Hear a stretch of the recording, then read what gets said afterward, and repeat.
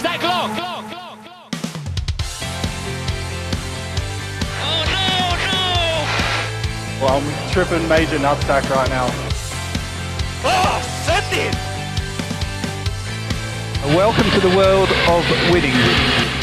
And welcome back to another edition of the Switchback Formula 1 podcast. My name is Graham, and joining me as always, who needs LL Cool J to introduce him? Well, he's got me. It's Luke Holmes. I'm glad I didn't see that shit live. I'm so glad I missed it. How are we doing? Not too bad. It's on YouTube if you want to watch it. I don't want to watch it. It's a 7-minute video. Yeah, I don't want to watch it. I saw the first 5 names on TikTok and I was like, yeah, oh god. The star from Japan or something like that. Yuki Tsunoda, god, it's just so American, isn't it? So bad. Yeah, there was a couple of ones that were like that. It was to be honest. Now I will say this: the orchestra from will.i.am was actually pretty good. The intros went too long. It was too long. The USA race, for God's sake. Yeah, the thing is, what they should have. The first one was actually better. The one in 2017 when they had the 2 drivers come out. Yeah, that's better because that's quicker, and you still need flipping. Like one in at a time. Like in basketball, like when you announce this, like it's 5 starters. Like it's over and done with fairly quickly. Like to do 1 by 1 for 20 drivers was a little much. Anyway, so there were thoughts from the drivers on that whole thing. I may as well actually go over this now, since we're here. I mean, as you can probably imagine, a lot of people were not for this. No, I'm not surprised. Basically, everyone was against I'm reading from the race and Josh Sutton and Scott Mitchell. None of us drivers liked it, was what Lando Norris said, but it's not for us at the end of the day. Alonso says he's not a big fan of these kind of things just before the race. If we have to do it, I think we need to remove some of the other stuff we're doing, like the parade lap or something, because it's really in the middle of preparation with engineers and strategy meeting. That's what he said. Bottas said there's no other sport where athletes do so much stuff before the start of the race or event. There needs to be a limit at some point. And then Russell didn't like it either. But would you like to guess which driver did like it? Oh, imagine my shock when I say it's Lewis Hamilton. Oh, well, a surprise. You're absolutely bang on. Of course you did. You said, no, I think it was great. I love the sun when he laughed off and people talk about drivers being in the sun for too long. So, yeah, he was a fan of it. I think everyone else basically did not like it. I couldn't find a single other comment from another driver that wasn't Hamilton who enjoyed it. So, yeah, there we go. But I will say, yeah, the will.i.am orchestrated thing was pretty neat. I will say that much. Anyway, we'll talk more things Miami Grand Prix in a moment. Settling down after a back-to-back. We've got 1 week off and then we've got a triple header to come. So, hooray. Should be fun. Content. Hooray. A little bit of cleanup though from Baku. One thing particular to clean up from Baku, obviously the main talking point afterwards was the whole Ocon near miss situation. Oh, well, if you didn't see that, by the way, please go and watch the clip to understand what we're on about here. It was mad. But also so stupidly avoidable because it was so blatantly obvious he was going to pit. Yeah. Anyway, naturally the FIA and the stewards have a convening and they've decided on a little some other protocols for this to prevent something like this happening again. By the way, speaking of, literally about 5 minutes before we started recording this, I got a notification on Sky Sports. It's about another near miss that I actually didn't see, with Lando Norris coming into the pit lane, barely avoiding someone walking across the pit lane during the race. Oh, wow. Okay. Yeah, so fun. Anyway, this is what the stewards, I'm reading from motorsport.com and Adam Cooper. The stewards noted, we walked through the relevant procedures and protocol with the FIA representatives in detail and required them to take immediate steps to reconsider these procedures and protocols with the relevant stakeholders, including FOM, the teams, and the FIA, to ensure that the situation does not occur again.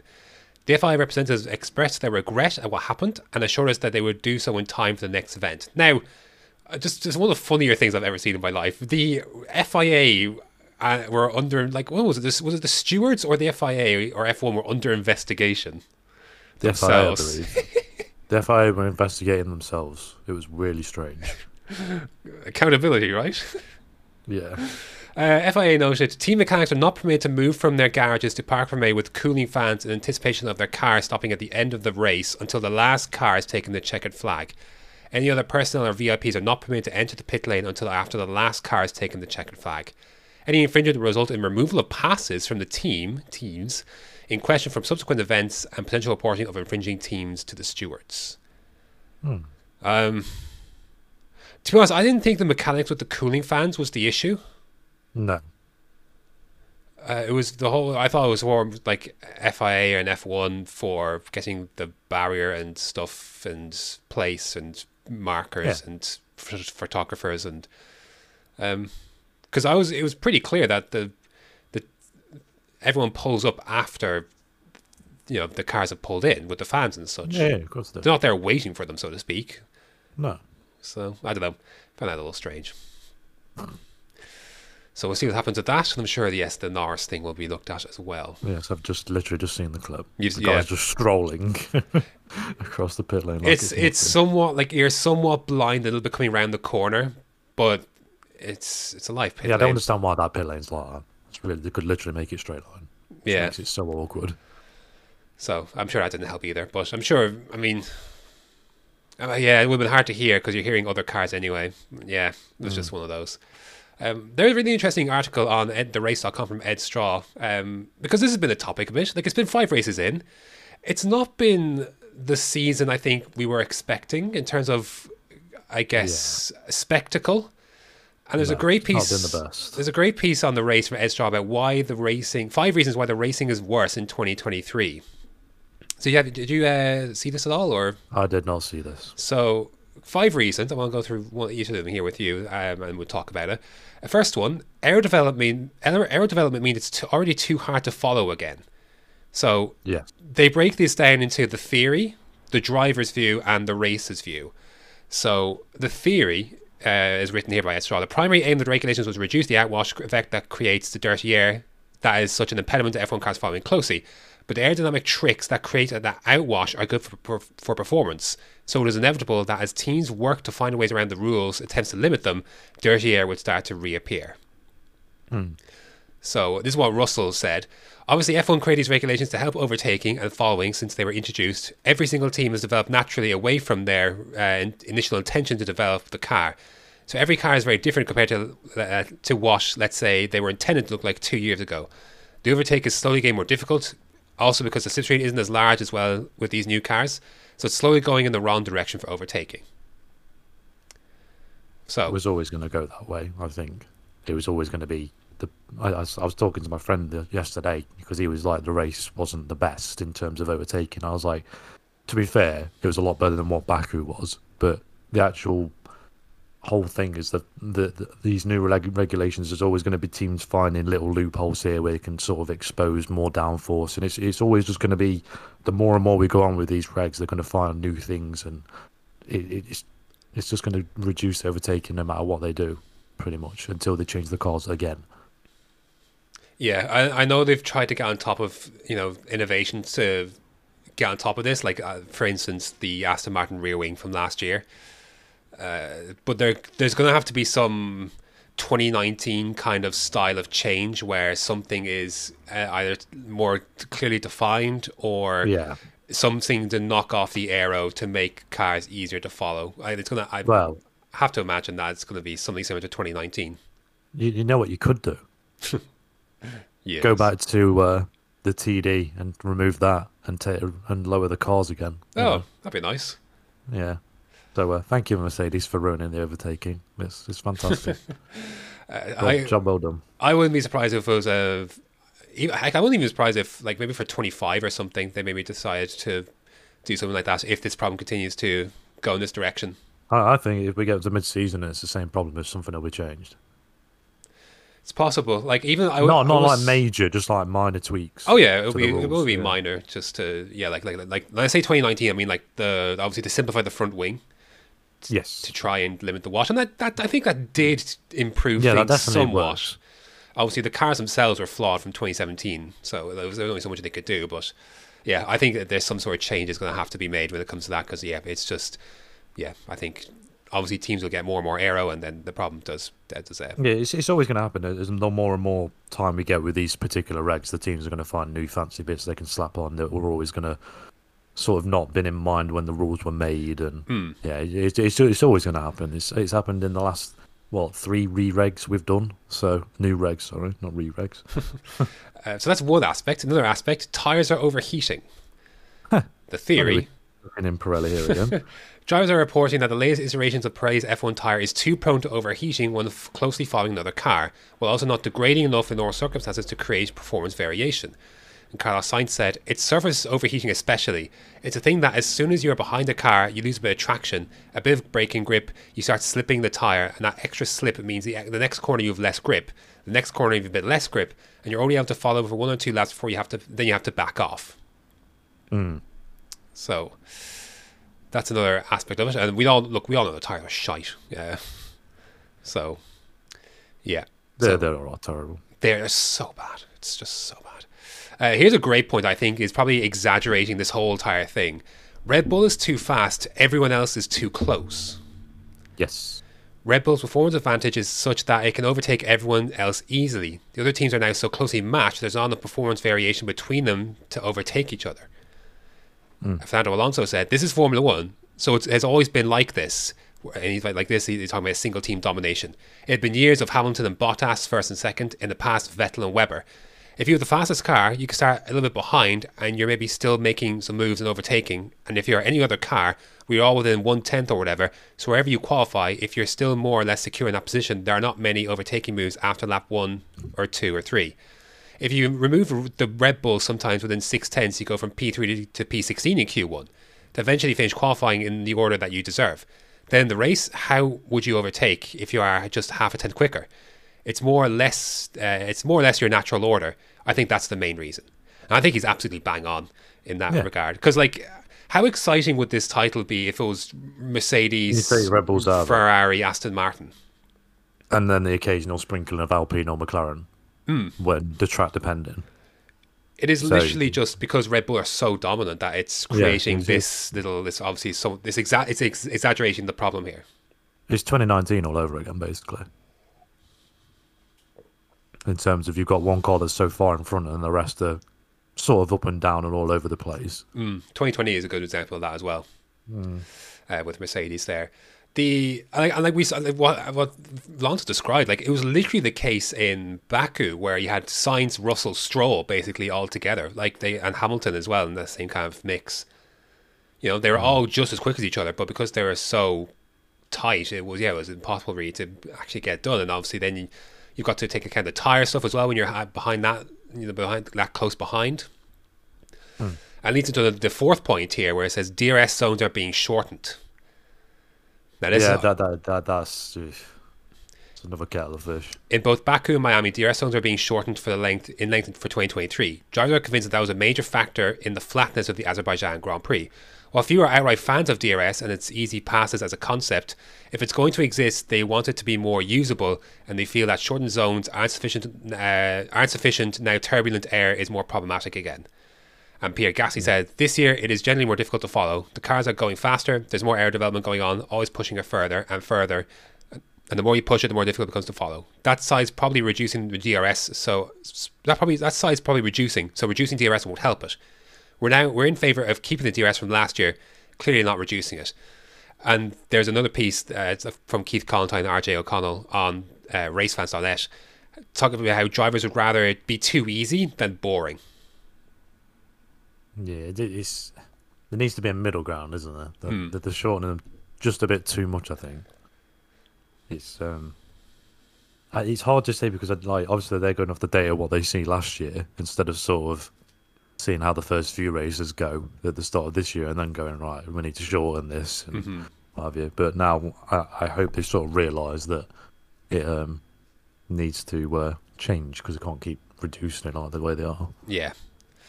And the last point on this list, this 5, less nimble cars make creative overtaking harder.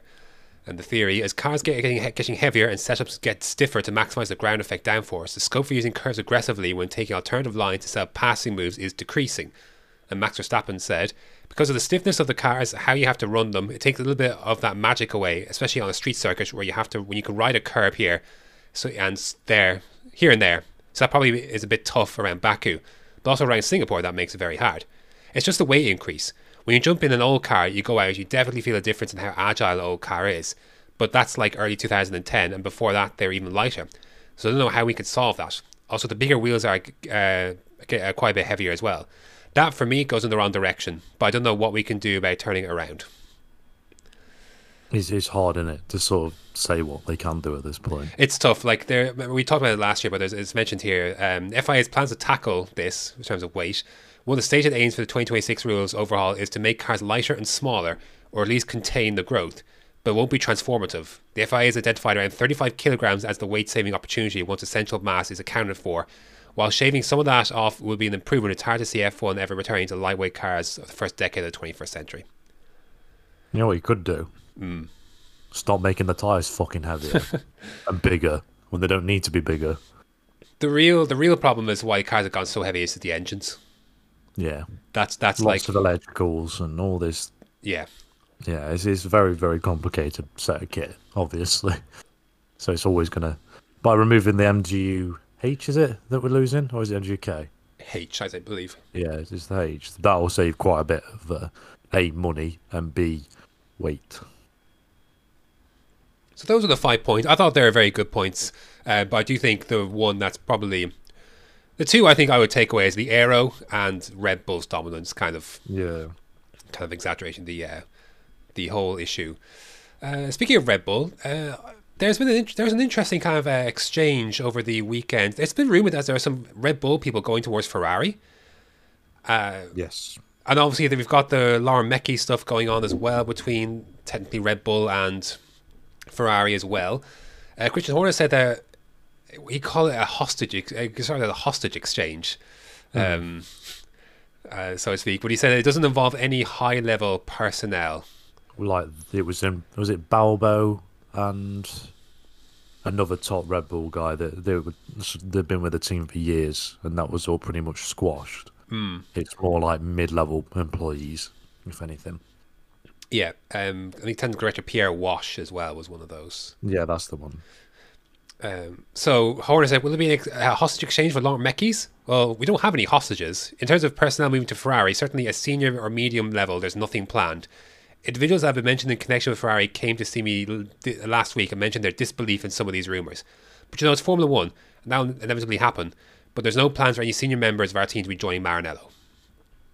It's all coming off the back. It's also on the same weekend that Red Bull and Adrian Newey reportedly came to an extension as well. A longer term extension too, which is a little bit of a surprise, I thought. Considering his age, yes. Yeah. But I think as soon as the team starts dipping down on the success, then he'll tip and retire. Yeah. Yeah, because he's been doing this for... Yeah. He's what, 30 years, 4 years? It's getting close to 40, I believe. I think he's 80s when he started. I can't remember what team he started at, though. Like 40 years, man. I know. Jesus. But, yeah. And actually, like, seeing his success now, it's amazing how nothing really... I mean, it did work out for him. Like, he did win some stuff, I believe, at McLaren, but... Yeah, I don't know. I feel like it's surprising how he didn't get more out of that operation. No, is it? McLaren's operation has been a bag of shit for donkey's years. Yeah, I guess. And I take it you've seen who they've brought back in a consultancy role. Oh yeah, good old Gilles de Ferran. Oh God.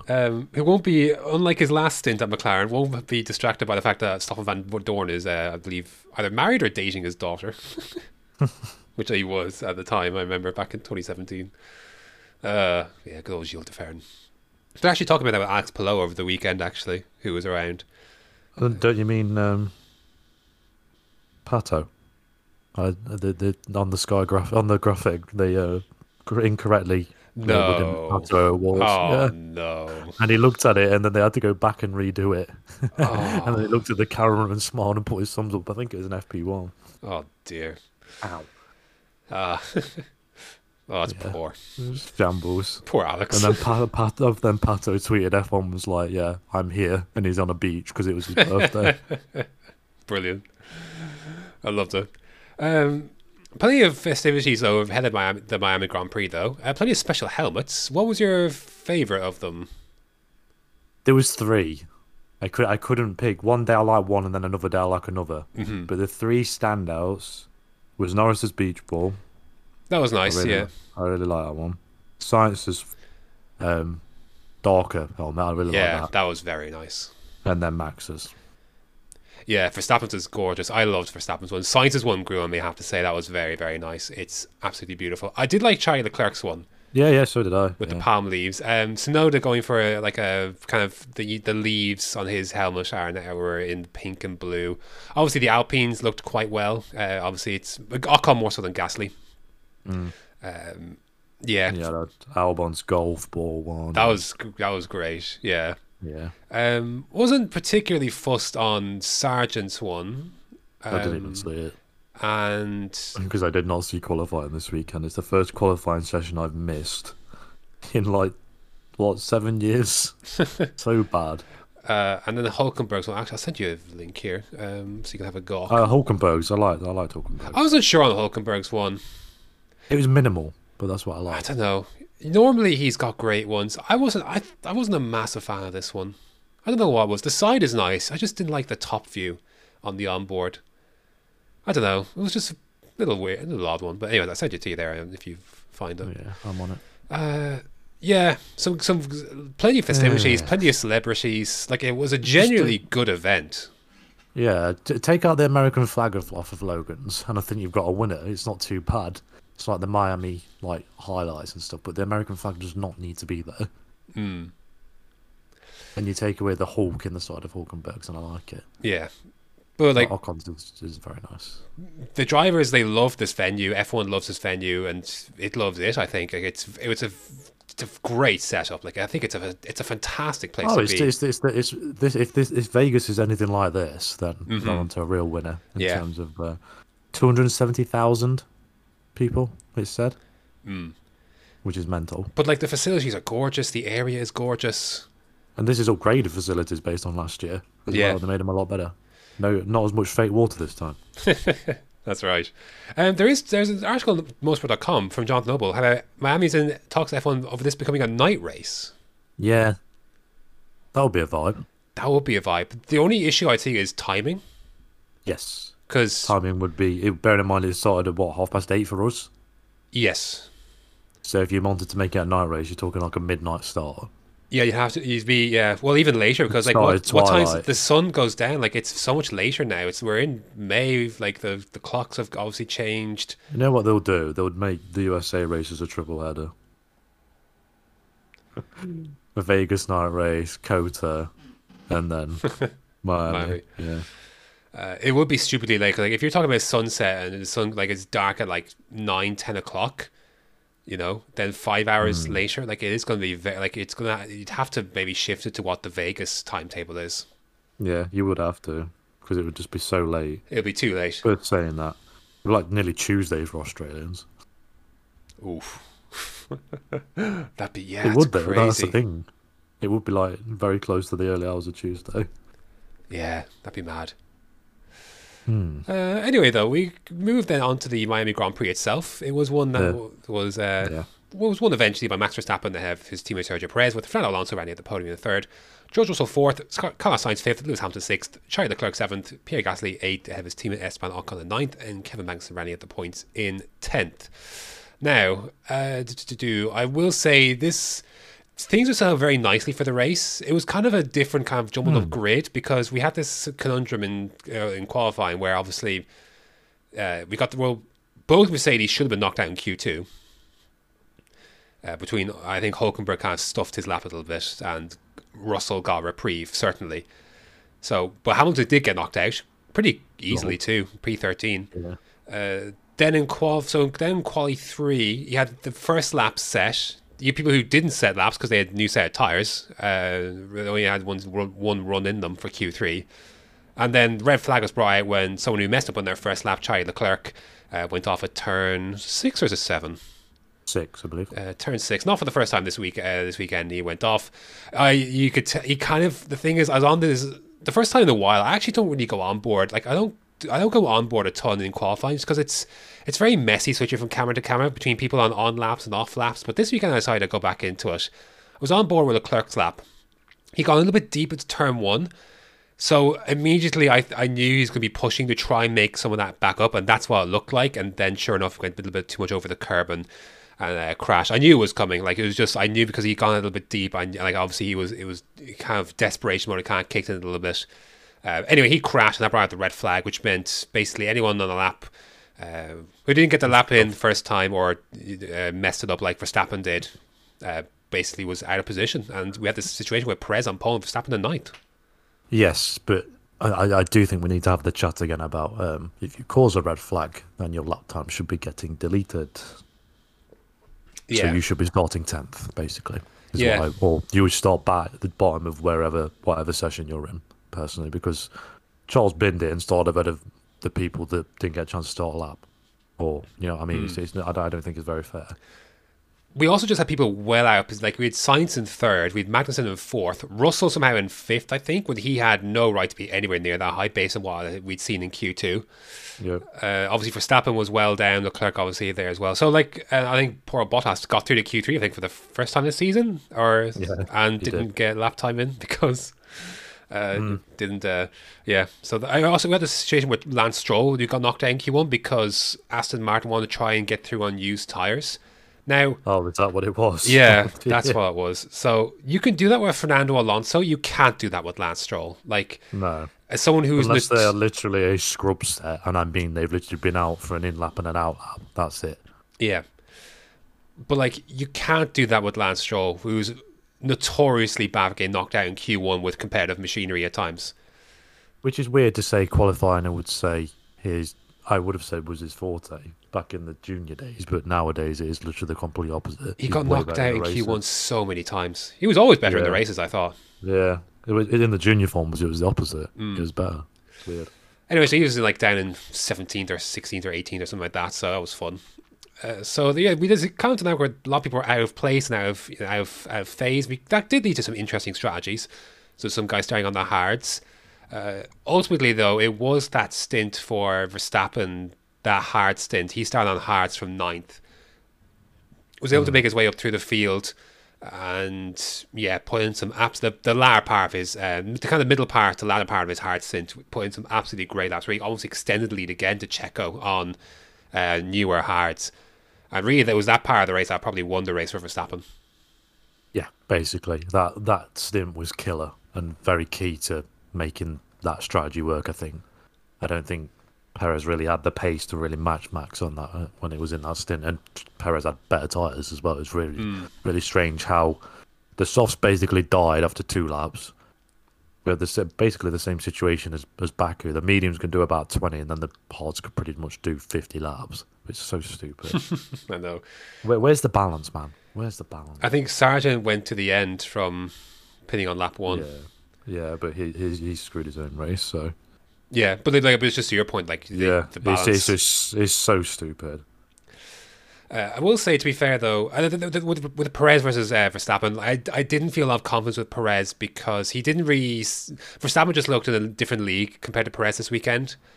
So it was... I knew... I kind of had a sense that Verstappen would kind of come through and win. Just his only real obstacle was...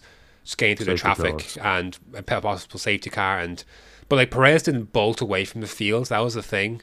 No, it was quite surprising, man, watching it. Actually, I was like, surely he's going to be like 10 seconds on the road by like 15, 18, something like that. But he wasn't. It's only like 3-4 seconds up the road from Alonso.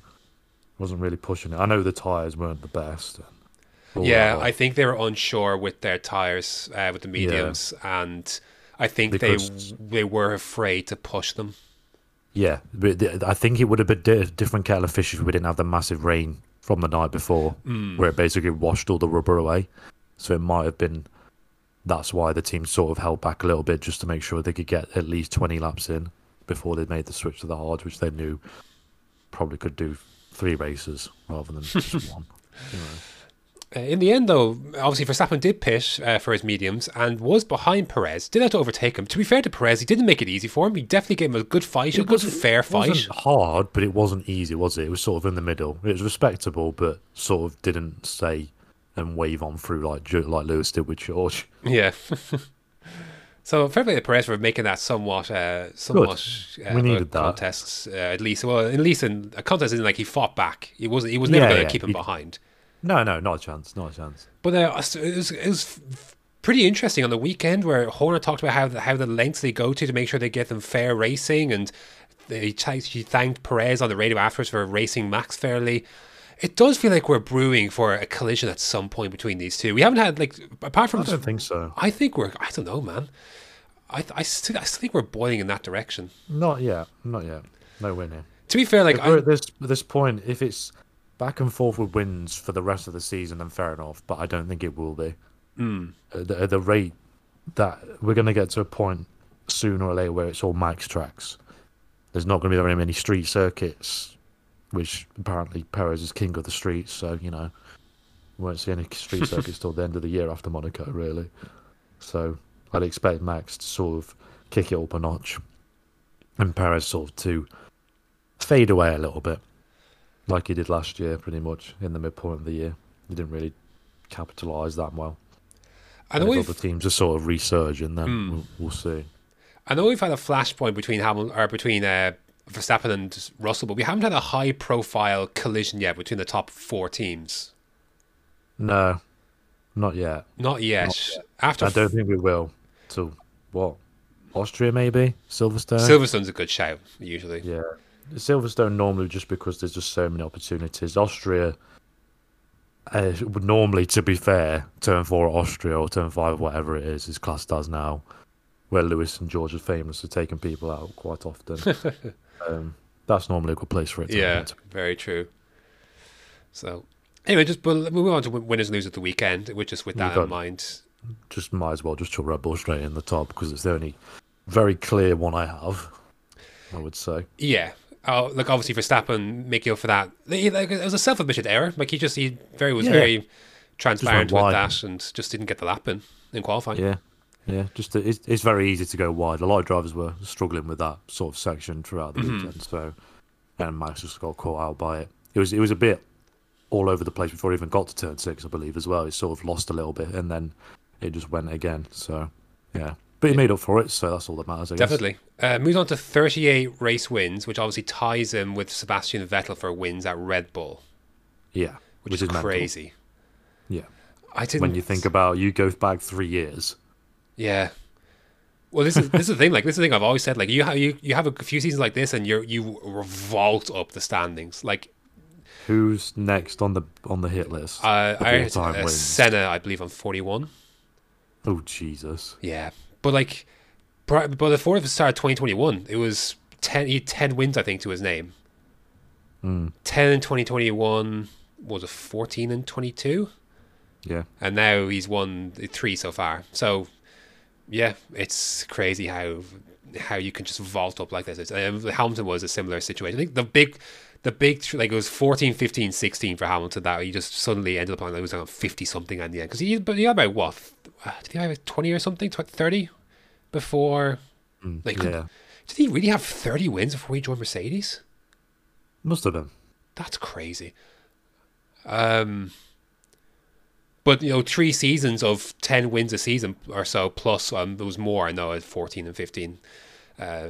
And then you're in the 60s, and like it's just crazy. Like you chip away at it for a few years, as Verstappen and Hamilton did in those earlier years, and like you have 3 good seasons, like you just vault up. It's crazy. It really is, man. How quick it goes. But yeah, that's gonna be a weird one when he overtakes Vettel, who I always thought was like, we watched F1 when he was there, and like he was the Red Bull driver. Do you know what I mean? Like he was, it was him. And I think it's probably still will be until maybe Verstappen wins 4 or 5 championships. Yeah. Till that contract's done, basically. Yeah, pretty much. I think Max will, if it goes to the rate it's going now, Max will definitely retire when that contract's done. 100%. He opened up a 14-point lead ahead of Perez, so it kind of puts that back to where it was where it was last week. So yeah, just next to the weekend. Not much else really to say. Some good, nice overtakes. The double one, I know they were easy, but the double overtake down the main straight was nice, even though it was again pretty simple. Well, you sort of predict what was going to happen, couldn't he? You could sort of see them two were going to go side by side, and then just set himself up for it, and then the straight line speed of the Red Bull with DRS is just mental. I don't know. Breathes them past. Yeah, I don't know what tricks they've employed for that DRS effect, but it's insane. Yeah, it's clever, regardless. But like, so clever. Other teams haven't been able to implement it yet. Like, it's not the engine; it's just purely their rear wing and DRS. Like, it's given such an enormous difference of flipping, and the tires as well. It must be something to do with that rear end. There's something is weird about it, and I don't know what it is, but it's not right. Yeah, it is obviously legal, but yeah, it's crazy. The difference. But yeah, just a quick one of them for just Perez. Just look, damage limitation P2 and pole. Can't be mad at that, really, can you? Yeah, first in the championship 5. Yeah, first non-Jeddah pole for Perez. Yeah, third pole of his career. Mm-hmm. So yeah, not too you put up a good fight, and yeah, but it was just led most of the race. It's just it was just clear that it was just that stint. You could see it coming as soon as you saw the hards with the better race tired. You just knew Max had it in the bag. Yeah, and Max didn't sort of get bogged down in traffic. Yeah, it was job done. Mm-hmm. Over the weekend for I'd say Fernando Alonso in third, 4th podium out of 5. He's finished 3rd or 4th this season. That's it. A little bit closer to the Red Bulls this time in terms of he's 21 seconds or so behind Perez. So that's something. A little bit closer. Yeah, I know what you mean. Yeah. It's going to stand to reason though. Like, not every track is going to have such a straight line speed advantage. There's going to be a track where Alonso's going to be in the hunt, and you have to think Monaco will be right up there. Monaco and Zandvoort. So 100%. It's going to be fun to see how that transpires. But look, Alonso he's biding his time, isn't he? He's just waiting for this opportunity. Waiting for that flashpoint. Mm-hmm. Waiting for the flashpoint to pop up, and he'll be there to strike. Because at the moment, he's the only one that I can see that's really consistent enough to put himself in the position to pick up a win. Because everybody else doesn't want to fucking know. Yeah. Yeah, it's heading in that direction. But yeah, a clean weekend for him. I thought he played he was with Sainz early on, and then Sainz overtook him with the undercut, and Alonso was clever with the strategy, and Aston Martin played that well. And got the overtake done. I definitely think the pressure of it got to Sainz. Yeah, with the pit lane entry, because the margin was tight. I think they probably expected Aston Martin to immediately respond, and they are pushing as such, not as you would with an undercut you're triggering. Sure. But Alonso got that back and eventually pulled away in the end. It wasn't. He finished about a comfortable 7 seconds ahead of Russell. But again... Yeah, he did. He had that in the pocket. Yeah, very much. He wasn't pushing. Everything was turned down at that point. But yeah, clean weekend. He's still 3rd. He's 75 points now. Do you know how much he had last year in total? I do know that Esteban Ocon had more than him, though. Obviously. No, I don't. 81 points is what Alonso had in the entirety of 2022. And then 21, it was 81 as well. Wow. So 6 more points, and that's enough for you, yeah? Yeah, that's it. So No, I just think he's just going to finish P10 at a couple of races now and just sort of max it out so he doesn't make Ocon look bad. Yeah. I did think it was funny that, how he was laughing in practice when Ocon blocked him, and he's like, these Alpines, man, they're fighting in the practice. This is their moment. Yes, and also shout out to Alonso for reacting to his teammates' overtake. Yeah. I think he was hoping it was a little bit higher than P13 though. Yeah.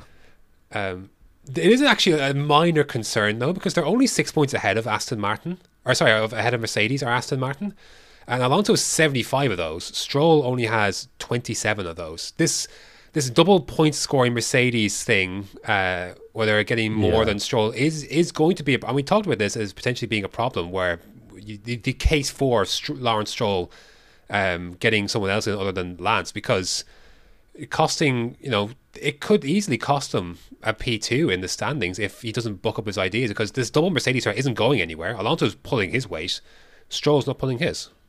Yeah, and you've got to imagine Ferrari will surely get their act together sooner or later. Mm-hmm. I'm praying. I can cut Stroll a little bit of slack because he was in the points and was in front of both Mercedes and Jeddah, I believe, before his engine decided to go kaput. Yeah.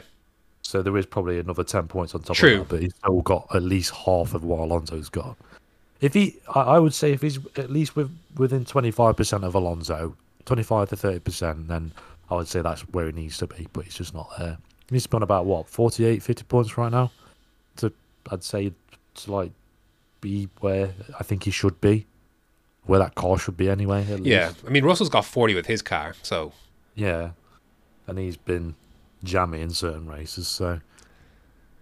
Yeah, not the best. Like you said, it's not entirely Stroll's fault. Like, it wasn't his, like, No. the tyre stuff and obviously the engine in Jeddah, so... But yeah, that is going to be a problem because, like, you look at the three driver pairings between Mercedes, Ferrari, and Aston Martin.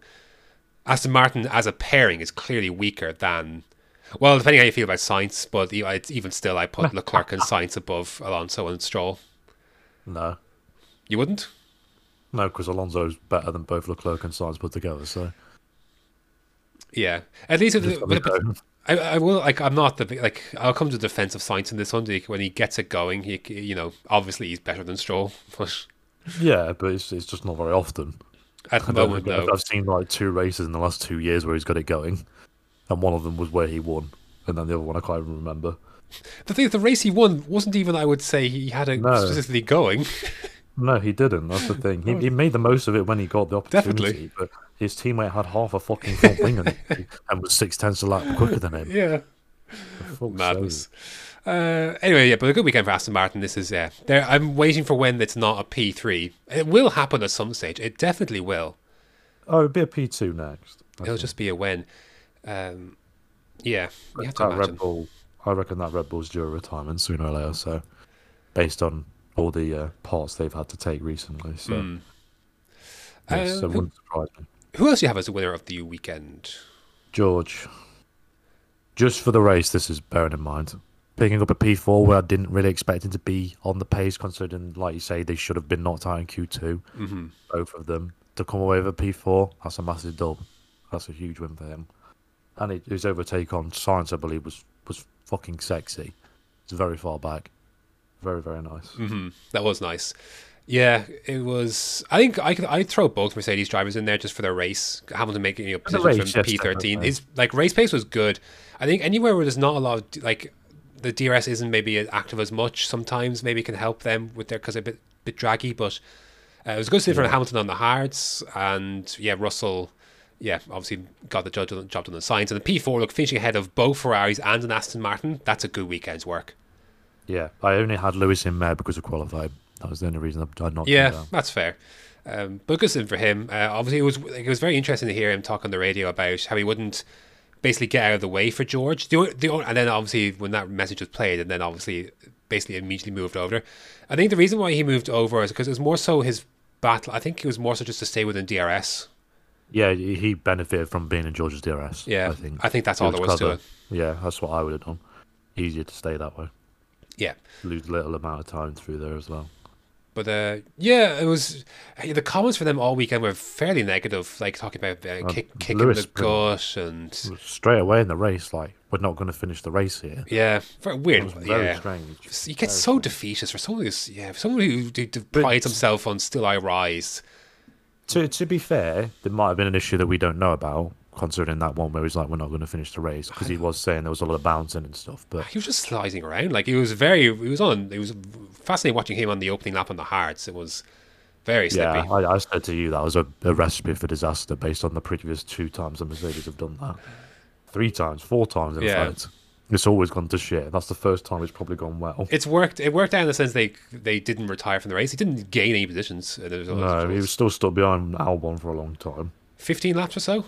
which Yeah. he should have been able to breeze past in terms of their race pace. Just that Williams is a rocket. Yep, the latest car to be stuck behind a Williams for a long period of time. And poor old Hulkenberg was stuck behind him at the end as well. But yeah, good result for Mercedes. 6 points off Aston Martin. Considering their start, see, that's an excellent start for the season for Mercedes, all things considered. Yeah. And next up is their fabled upgrade. So we're going to see really what's what. This falls into the 2018 McLaren line for me, where like if they're still a second off the pace or so, then it's a real slap in the face back to the drawing board thing, because like a lot of hope is riding on this upgrade, and if it doesn't deliver, then it's going to be it's not even for 20, like they've got their serious question marks are going to be for 2024, not for this cars will be a write-off basically. Yeah, but it's next year. It has been a write-off. But it's the next year that is going to be the issue when it comes to if that upgrade doesn't really work. So yeah, but look, a good weekend for them nevertheless. Yes. I'm going to give the winner of the weekend to... I'm going to give Kevin Magnussen the winner of the weekend.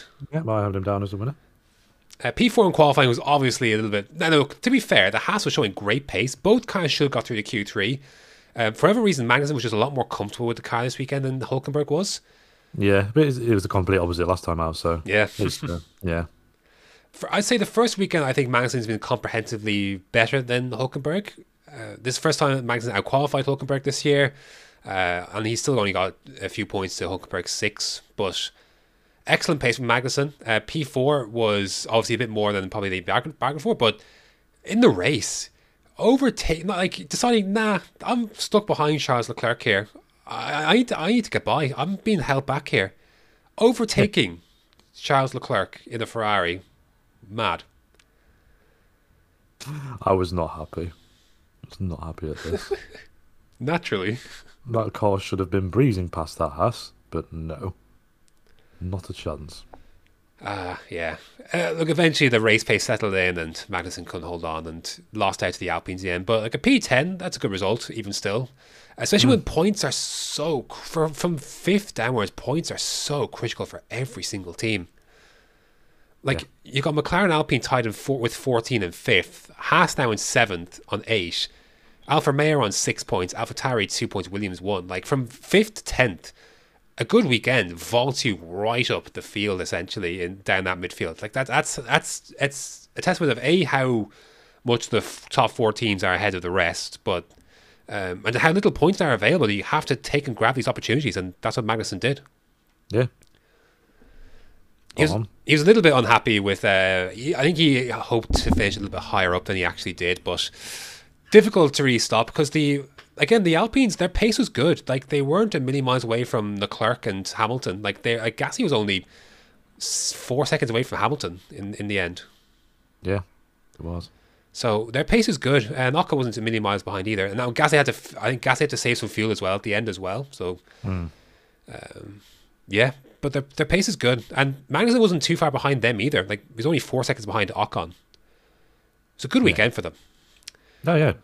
On a weekend where they'd just been absolutely slated off by the... Yeah, we'll give them a win of the weekend for their performance on track at least. Alpine, a P8 and a P9. Again, finishing ahead of an Aston Martin and getting that extra point. Because basically, like, I do think they're definitely the 5th fastest team. They got 4 clearly faster cars in front of them that are, under any normal circumstances, we saw in Baku, they're going to take the top 8 places, which only leaves 9th and 10th. And that's all Alpine can really do right now, unless the others in front of them either retire or have a mistake or a situation where Stroll couldn't get through the field. 8th and 9th is the best that they can do for now. And they did it. And again, it's not the result. It's just more so like their pace. It's good. Like it's genuinely good, and I'm just infuriated watching. They're so frustrating. I don't enjoy them as an outfit, given how they've handled their situations, and they're so frustrating to watch with how they do things. We talked about it last year as well, but it was nothing exaggerated at this point more than you got Esteban Ocon, who was going late into the race. His pace was very good. Like he was able to dice it with Sainz, who had made a stop. Now I know Sainz's pace dropped off in that second stint, but against a car that hadn't made a stop, his pace was good. They were going back and forth. I know Sainz made that mistake and that let Ocon through, but pace was really good. And they were fighting Hamilton for a position here. And then all the time they were telling him about Albon, who was behind Bottas even. Like it was like... wasn't even in the picture. No, but Hamilton clearly was. And they brought the Mercedes in beforehand. And then they reacted like 2 or 3 or 4 laps later than Alpine. Again, just talking about Albon, I'll let you know where Albon is. It's like, Why are you doing this? Like, you're fighting Hamilton. You've got pace to dice it with Hamilton and the Mercedes. Why are you? It was so frustrating. It's like, oh my, it's like, guys, you're driving me mad. Can you, like, I can see it here. Can you not see it with your data? Like, it's crazy. Yeah. Yeah, you've got all these data points, and we're just sat here like, we can see this. Why can't you? Oh, it's... But that's what happens when you're an amateur, Graham. So yeah, on the weekend, crazy statements and comments coming from Alpine CEO Laurent Rossi. Though, they're warranted because there've been some very silly mistakes, which they could have been a lot better off. Bahrain was an absolute shit show. Australia, they was on for an absolute fantastic result. Yeah, it was 1 in a million chance of that accident happening, and to be fair, but it happened. Both of them wiped out where they should have got at least double points. Yeah. And then, yeah, like you say, focusing on the wrong driver today, and yeah, it's just silly things, pit stop errors, and all this mess, strategies, and yeah. So there's comments though that Rossi said to French broadcaster Canal Plus. He talked about how he said the start was disappointing. I want to say even bad. He went on to say, finally this year we started with a performance deficit on one hand and also an execution deficit. That's a lot, and it shows. Because we are in a position that is not all worthy of the resources invested. And we are far, very far, from the final objective of the year. What I see is there's certainly a lack of performance, as I say, a lack of rigour in the execution, but also potentially a frame of mind that is not at the level of what has been accomplished by this same team in the past. Talking about 2005 and 2006. Yeah. And he said, I didn't like the first Grand Prix because there's a lot of, I'm sorry to say this, but amateurness that led to a result that was not the right one, that was mediocre, bad. Then in the last race in Baku looked an awful lot like the one in Bahrain. And that is not acceptable. The thing with Baku is, like, I'm saying the Baku thing is, that was a good result for them. It was just considering. Like, well, for Gasly more so, but yeah, I think he's more talking about like assembly errors and that kind of thing that led to some of these failures. He said the right to make mistakes. It is a basic principle. Mistakes are what we learn from. However, when you make the same mistakes twice, it means you haven't learned and that you aren't taking responsibility, and that is not acceptable. He is right, as brutal as it sounds. The one time I'm actually going to agree with him. I can fully put my hand on this and say, yeah, you spot on. So, but saying that, time for change, maybe. Yeah, there's rumors that there are going to be changes coming. I don't know if Otmar will be involved in these. He's been very, very quiet, hasn't he? I have not heard a peep out of Otmar for a while. Not since the start of the season, really. No, yeah, not heard anything. And I don't know how that bodes. I don't think it bodes well. But where do they go? Because it would have to be either someone completely outside the box, or you go and try and rob someone else. But all the good people have sort of been signed up. Yeah, you just lost Mekis if you want to do that. That ship has sailed. Yeah, that's gone. So unless there's someone else from somewhere else, like from another team, like you want to go get. I mean, who would you think at the top of your head? There isn't anybody off the top of my head. Because all the people, like I said, they're all tied down. You sort of screwed yourself. Yeah, or just move somewhere and not go anywhere. Yeah, that's what I mean. Yeah. Unless you, go and with your hand in your tail and sort of say to, what's his name? Eric Boulier. Sort of say, save us. Jean Alesi. Yeah, save us. Yeah, a good weekend for them pace-wise. They're back. They're back. Oh, can you imagine going back to that after the way that ended? Yeah, but like a good weekend for them. They're back up to tied 5th, which is where they should be. But yeah. 14 points in 5 races. 5 races. Well, technically 6 is not great. Yeah. So yeah, but like they got a good result, and I still their pace is promising. They're close. I genuinely believe they're close. The thing is, Graham, when you're okay with getting mediocre results, you will get mediocre results. When you have mediocre drivers as well, that also plays into it as well. No, the thing is, I don't think that driver pairing is bad. It's not bad. It's average. It's just not. It's just not amazing. Yeah. But they should be able to bring in P9 and P10. on that with that car. Yeah, easily, definitely. I definitely agree. I'm going to give winner of the weekend to Yuki Tsunoda again. Right, I was going to mention this. My man is the most consistent driver here, apart from Fernando. Mm-hmm. Results since the Abu Dhabi 2022 Grand Prix: P11, P11, P11, P10, P10, P11. Yeah, it's one or the other. Yeah. But yeah, he was great again. It was unfortunate he couldn't quite make up the ground to Magnussen at the end there. Again. Bear in mind, we're both in agreement. This is the 10th fastest car, right? Yeah, I completely agree. Yeah, it's close. The Williams is better in qualifying and on race pace. Yeah, it's It's very to say it's not a lot. You're probably talking a 10th, if that. It's very close between Alfa Romeo, Williams, and AlphaTauri. I think it's close. And you like we saw Alfa Romeo going to Q3. They had a better weekend this weekend. Q3. Yeah. AlphaTauri going to Q3 is literally track dependent. So. But it's just very strange that he's sort of matured when he can't really move up anymore. Yeah, it's funny. Like he's driving at his best when he's driving probably the worst, like the worst car he's had of the three. But it might be the most one that suits him the best. You don't Maybe. know. I mean, he just might like the characteristics of this car. So you don't know, do you? Yeah. But I sort of slamming Nyck de Vries into the ground, isn't he? It's very much so. I think Tsunoda's doing a great job. Yeah, which is interesting compared to our views at the start of the season when we were sort of unsure which way it was going to go. Yeah, like in the pre-season predictions, because we we were both very sort of stuck. The thing with de Vries is like I don't like. The thing was de Vries like de Vries the freedom with de Vries before the season is like, is there something we're missing? Because everything that we've seen up to this point is like thinking maybe average F1 driver at best. But like the teams that every team he's been at rated him so highly, and the way they speak about him is like, is there something we're missing here? There must be. Not so far anyway. But we'll get to de Vries, but I want to focus on Tsunoda more so.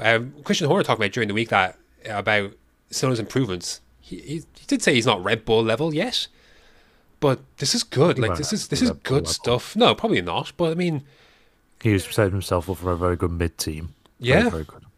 Honda, lol. Aston Martin, please. No, that'll never happen. Imagine. No, not a chance. But yeah, I'm loving it. I think he's been. I know we've got like Alonso and Verstappen and Perez in starring roles, but honestly, the driver I've been impressed by the most outside of those is definitely Yuki Tsunoda. Yeah, 100%. Maturing, yeah, 100%. So again, we need to see it continue. Like, it's been great so far. 5 races, he's been very consistent with a bad car. He's got in the points, and it's he's gotten to the point where it's very difficult to do so with how close these top 4 teams are, taking up 6 or 7 of the points now immediately, instead of like say an Alpine or a McLaren finishing 6th or 7th now. Like, it's, you know, there's fewer places for these teams, and that's why it's so close down there. And he's gotten into the points twice here. Yeah, probably could have done it again if his teammate didn't take him out, but, you know, in the sprint. I think he's been excellent. So, yeah, what a weekend for Yuki Tsunoda. I'll give a mini one here for Valtteri Bottas. Just for the Q3, 100%. Q3, got into Q3 for the first time this season, I believe. But the pace wasn't there in the car, but I thought he had a good weekend. A good response to the shite show that was Baku. Very good response, considering. Had the better of his teammate this weekend as well. The pace just wasn't there. That's all there was to it. And Joe was only 7 seconds behind Bottas. That's the difference between P13 and P16. Yeah. So they were close enough. Just Bottas had the edge this weekend. I think they were both happy enough, I think, to be fair. Just the pace wasn't there in the car. But just a better weekend for Alfa Romeo, even if it didn't result in any points. So, where do you want to go? Do you have any other winners of the weekend? I don't really. No, I have. We've got a lot in the middle, I feel like. I don't, actually. I'd throw Carlos Sainz in the middle. No. Not a chance. I'd throw him in the middle. Again, you know me, I'm not the biggest Sainz fan here at Ferrari. I like him at other teams. I just haven't liked him at Ferrari, so to speak. I've not been especially vocal, or especially... I've not been especially... I don't want to say supportive, but I just... I'm not...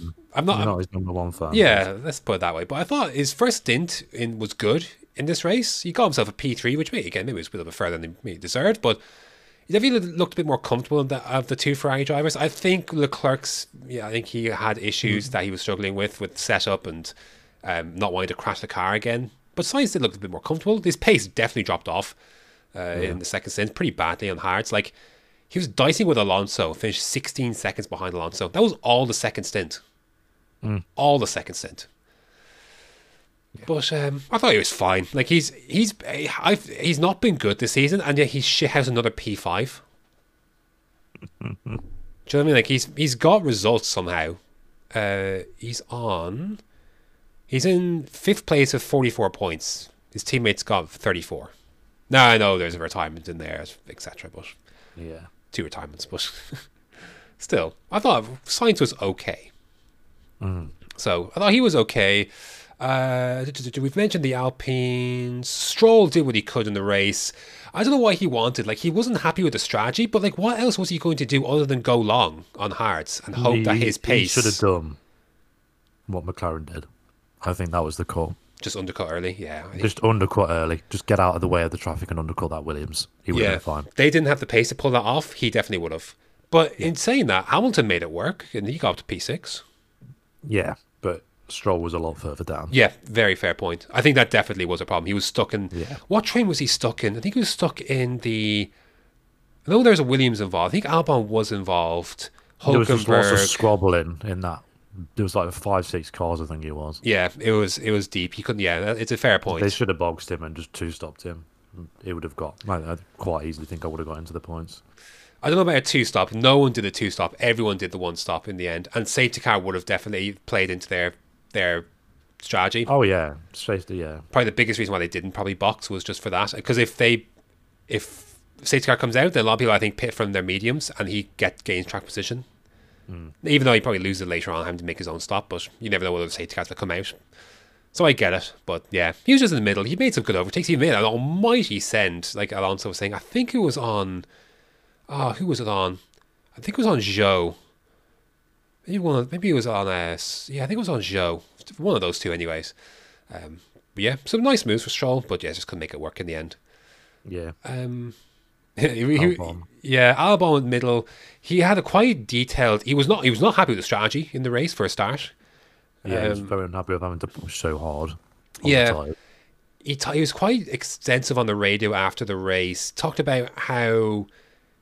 Basically, he wasn't happy with the brakes, I think, and how the feeling. Talked about how, like, if he did one thing, other cars would just brake 10 to 20 meters later than him, or go on his outside or inside. Like, the way he described it on the radio after, basically, he felt like he was in a no-win situation. Again, the first stint was fine. It was just as the longer the stint went on, and obviously Hamilton got him and other cars got him, just didn't really have it. So, bit of a struggle. This track would not have I would have thought, played to their strengths. And I think they tried, that was the message they tried to get to him afterwards, was that there'd be other races where this track will play to our strengths. This was not going to be one of them. Yeah. It does seem again that Williams is harsh on its tyres. Yeah, which is interesting. It seems like the window for that car seems very, very fine. And that gives it limitations when you're not on a track that's got a lot more straight line speed dependent. So, a good result for Albon, I think, considering. Like, he finished ahead of, 2 McLarens, a Haas, which showed great pace, an Alfa Romeo, and so I think he's done, and an AlphaTauri that finished ahead of him as well. Yeah. I think he's done well, it's just that he couldn't do a whole lot more. Zhou I have in between as well. Not a ton off his pace of his teammate, but just kind of in between. Yeah, nothing really to say about that, really. Didn't say anything of him. No. I was on board with him once or twice. Yeah, he made some overtakes here and there. He did have a good battle with, I think it was Piastri. Yeah. So did Vries, to be fair, but it's one of the losers of the weekend. Let's just start with Charlie Leclerc. Yeah, 100%. Crashed twice in the same place. Yeah. Carl was all over the place from what he was saying on the team radio during the race. Didn't have any confidence in it, I want to say, which is why he was scared to push, because otherwise he'd end up in the wall again. And that's what he's crashed more times now than what Mick Schumacher crashed in the entire tip last season, which is bizarre. Well, I mean, yeah, the key difference is that he hasn't sliced his car in half twice. Yeah, It's not as much. It's literally front wings and quite a gearbox. He's on the third gearbox, I believe now, which is great. Yeah. So that'll be coming. But I think the other one will be fine. It wasn't that big of a hit. It would just be a precautionary one, so they can send it back to Maranello and get it checked over.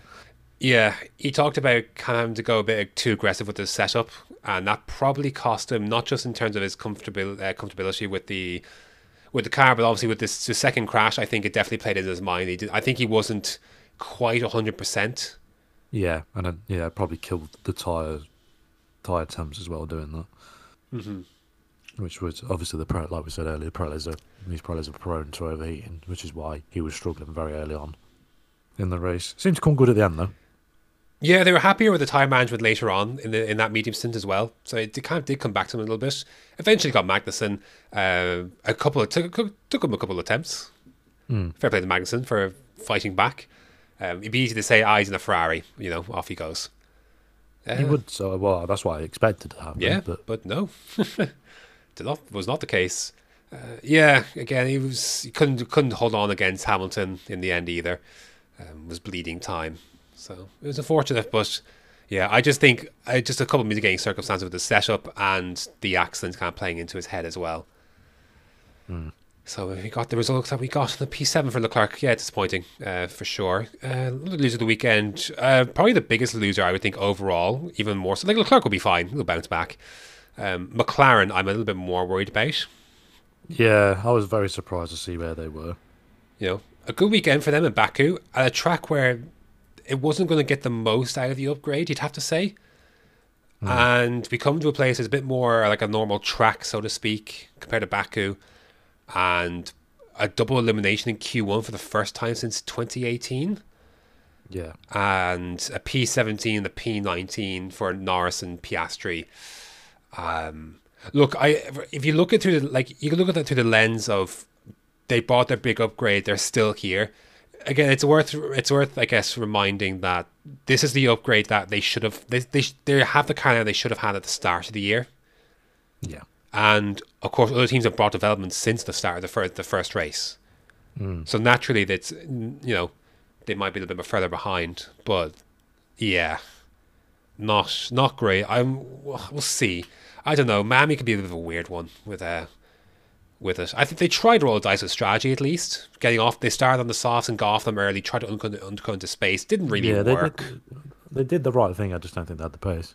Yeah, they were nowhere. Like Norris was about 9 seconds off of Zhou, and Piastri was a lap down. And he couldn't De Vries was able to outduel Piastri. That was tough. No, the thing is, Piastri had a long brake pedal. He did, yes. There was that issue. That was because Piastri was ahead of Norris. Because Norris got punted by De Vries at the start. Piastri actually made a great start. He was up to, I think he made like 5 places. Yeah, he did. So he actually made a great start, and then Norris got absolutely shafted by De Vries. So yeah. So yeah, but a rough weekend for them. We'll see. I don't know. I don't know if Norris had any damage or what the story was, but disappointing weekend for them certainly. And De Vries, De Vries was just a bit of an error into turn 1, but I didn't think he was just slower than his teammate. He could fight with Piastri to be fair, but just don't have anything else to say. Oh, losing weekend of Logan Sargeant. Do you think the pressure of being the home boy and their home race, do you think it was too much? Of course. Yeah, definitely. It seemed like it was. Yeah. P20 in qualifying, P20 in the race. Tough one for him. I think he probably expected a little bit too much. And being referred to as the hometown hero every 5 seconds when mentioned didn't help. What do you mean? So he was a hometown hero.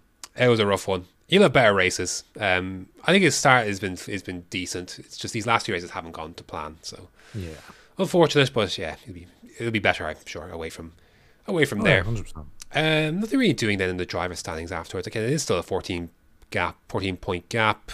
Hamilton's still in 4th with 56 points. He's 19 behind Alonso. Yeah, nothing really. The only thing that really changed was Gasly moving ahead of Hulkenberg into the top 10. That's about it. Only point drivers not to have points so far are Sargeant and Vries. Yeah. Not sure who's going to break that for. I would assume Sargeant maybe first.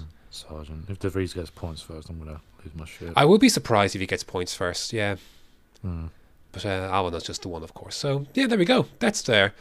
Is there anything else you want to add for the Miami Grand Prix? I thought it was 6.5. It was actually 6. It was better than people thought. It was better than Baku. We just didn't get to see it. Yeah, that was the problem. The TVR direction was shot. It was bad. I was on board for I'm lucky to have F1 TV and I can choose 2 onboards to be on. I've got the monitors, so I could just. I've one my main feed in the middle and onboard of choice left and right. And there's something going on for most of the race. Only at the end, I would say, it did not a lot happen. But generally speaking, for most of the race, there was something going on somewhere. So it wasn't as bad as it appeared. You just didn't get to see it. Did you even get to see in the end Carlos Sainz running wide at turn 6 that allowed Ocon through? No, don't see that. We were too busy watching replays. Because I think people just assumed that Sainz was just overtaking Ocon because Ocon hadn't stopped. Sainz was ahead of Ocon, ran wide at turn 6. Ocon got back through. Didn't see Perez run wide either. Apparently he nearly binned it during the race, during his stint when he lost time to Max. Didn't see a lot of things. The Norris pit stop thing, pit lane thing didn't nobody either. saw that. Yeah, to be fair.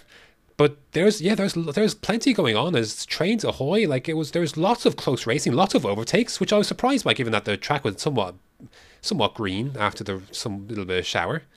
But I think overall, I do think it was an improvement on as a whole. I know the safety car can't bunch things up a little bit later on in last year's race, but as a whole, I thought the race was solid. I think it could be better as well. I think it was good. I think it was a good, successful race, better than quite a number of the ones we've already had. It was better than Baku. Definitely. So yeah, I thought it was good, not great. Yeah, can't complain with that. I think the consensus seems to be the track surface was much better. It did seem to be much better. Yeah, so, definitely. There you go. Is there anything else you'd like to add at all? No, not really. It was a very meh weekend. It was fine. Yeah, not seeing all the action I would normally see didn't help. So yeah, that's the thing. I thought it was 6.5, and I had the benefit of looking at onboards at all times with cars fighting. Yeah. You didn't, you did not. The potential rain that never came. Yeah, that was unfortunate. I think that might have spiced it up a little bit, but definitely. There was Formula E on in Monte Carlo, which was fine. It was okay. I watched 70% of the race, and then my phone died. I just can't be arsed with Nyck Cassidy. I just think, is there anyone more? Why? I'm just not interested. Any other driver, I like him. I'm not a fan. I just think any other driver would be more interesting. I like Buemi. No, I'm not massive on Buemi either. I don't know. Yeah. I can't get more behind Mitch Evans. First time one nation has won 4 races in a row. Yeah. In Formula E. Yeah. 2 for Evans and 2 for Cassidy now from New Zealand. So he takes a 20-point lead now over Wehrlein in second. They've gone to shit in qualifying. He had an absolute stinker of a race. Yeah, his teammate hasn't helped him with overtaking. Both Berlin and Monaco, it hasn't helped. Whereas Wehrlein's lost there because of his teammate, essentially. But their problem is qualifying. They can't get it together in qualifying, and it's costing them. And the fact that the Jaguar powertrain just seems to be the one at the minute. So it was close up there at the start, and they've kept going, and it just feels like that's where it's gone. Yeah, which is why you've got the Envision and the Jaguar team sort of at the front now. Mm-hmm. But also the Andretti's have got a better.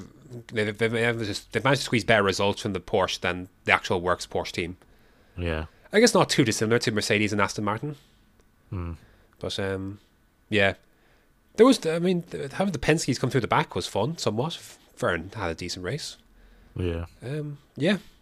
Action was fine. For Monaco, it was fine. Yeah. It was bonkers close though. Again, if you want close racing, I do recommend watching Formula E. 100 plus overtakes, I believe. So. Yeah. So it shows it can be done. Those cars are smaller, so yeah. Yeah, that's the thing. It is advertisement for smaller cars. Yeah. Which I've never disagreed with. Anyway, when's IndyCar back on?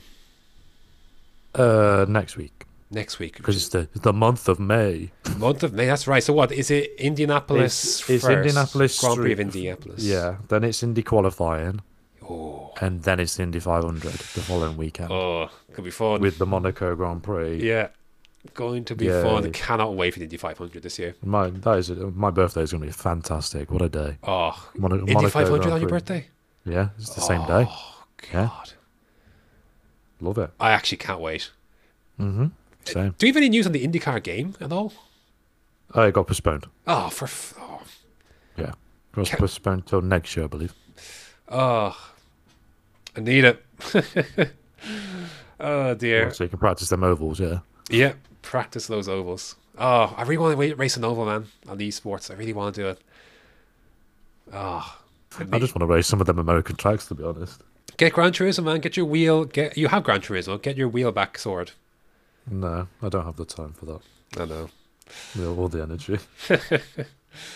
Maybe in the future. Yeah, who knows? I don't have anything else to add. I have no shite talk to add, really. No, apart from that, I've just seen the prices for a salad at the Miami Grand Prix in the Paddock Club. So Yeah. if you've got to spare $350 to spend on some strawberries, go there. Jesus Christ. Cocktails in Leeds are expensive. Jesus Christ, that takes the piss. Yeah. You were pretty impressed though with Andrea Kimi Antonelli's performance over the weekend. Oh yes, what a man. In GT3? Boy.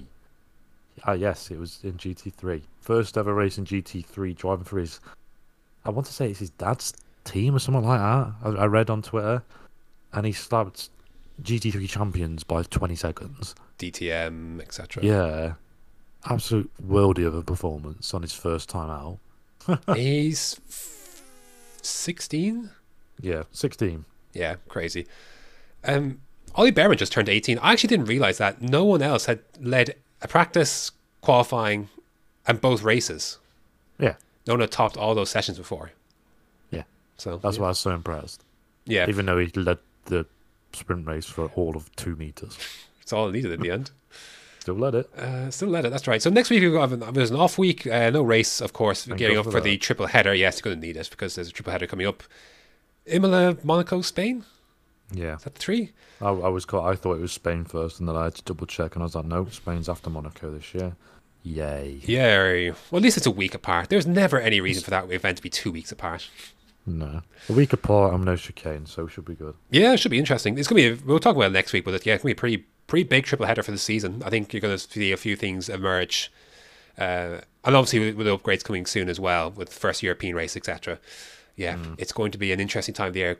Possibly critical to Sergio Perez's title challenge. We're going to find out pretty quickly here. Title challenge. Listen, man. Don't be silly. We're clutching at straws. Again, and this goes back to the larger problem this season. You have to blame Mercedes and Ferrari for this as well. It's their fault we're in this position with Red Bull at the top. I put it 75% of Mercedes still for bringing in the TD, but in terms of them fucking up the car design. Yeah, but like, if you're not happy with Red Bull's dominance, you blame Mercedes for that, yeah, but blame Ferrari and Mercedes for not doing a good enough job with their cars. Yeah. Simple as. Red Bull smashed it, and the others have not been up to. Like, you can't blame Aston Martin; they're catching up, and they've done a great job to inject something into the season. Yeah. The fault is literally Ferraris and Mercedes. So, good job, chaps.